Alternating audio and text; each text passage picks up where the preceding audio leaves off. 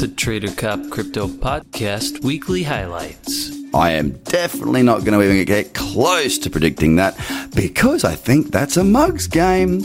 Calling the bottoms is fraught with danger and you're more likely to be wrong than you are right. I must say, a little bit of a yawn when I look at Bitcoin. It's just grinding sideways, and this is a good thing. When we hit the 2 hour, that's where sort of, the three big bear story, the first bear was too hard, then it was beautiful, then it was a little bit less, and then it was perfect. Not by any stretch of the imagination is this a market that I'm looking to trade right now. Why? Well, I like to look when the daily is also trending happily. This is a good thing. We are seeing the market consolidate. We're seeing it hold. Now, what it does from here, well, that will remain to be seen. Big difference there. Knowing what you're looking for really does make a difference to how you approach the markets, no doubt. The weekends tend to slow down. We see lower volume.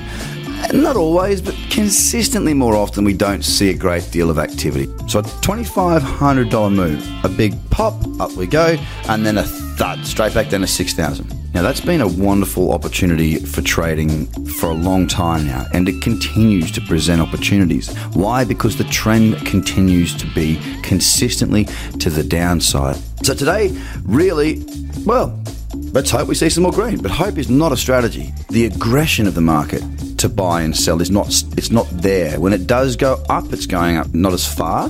When it does sell, look, it's still selling off hard. It's just not going as far. The next support's at 3,000. Do I think it will get there? I don't think at all. I just trade the charts, and that's where the next very strong support level is. Because we're building into there, it means that we haven't broken yet. It means that there is still the chance that we'll see some bulls come back into the market, and then we may actually start to see some positivity once again. There are opportunities out there. If you're not trading, you're not able to see them, okay? Great opportunities to short, to build your dollar amount, or to build your Bitcoin amount or Ethereum amount, depending on how you like to do it.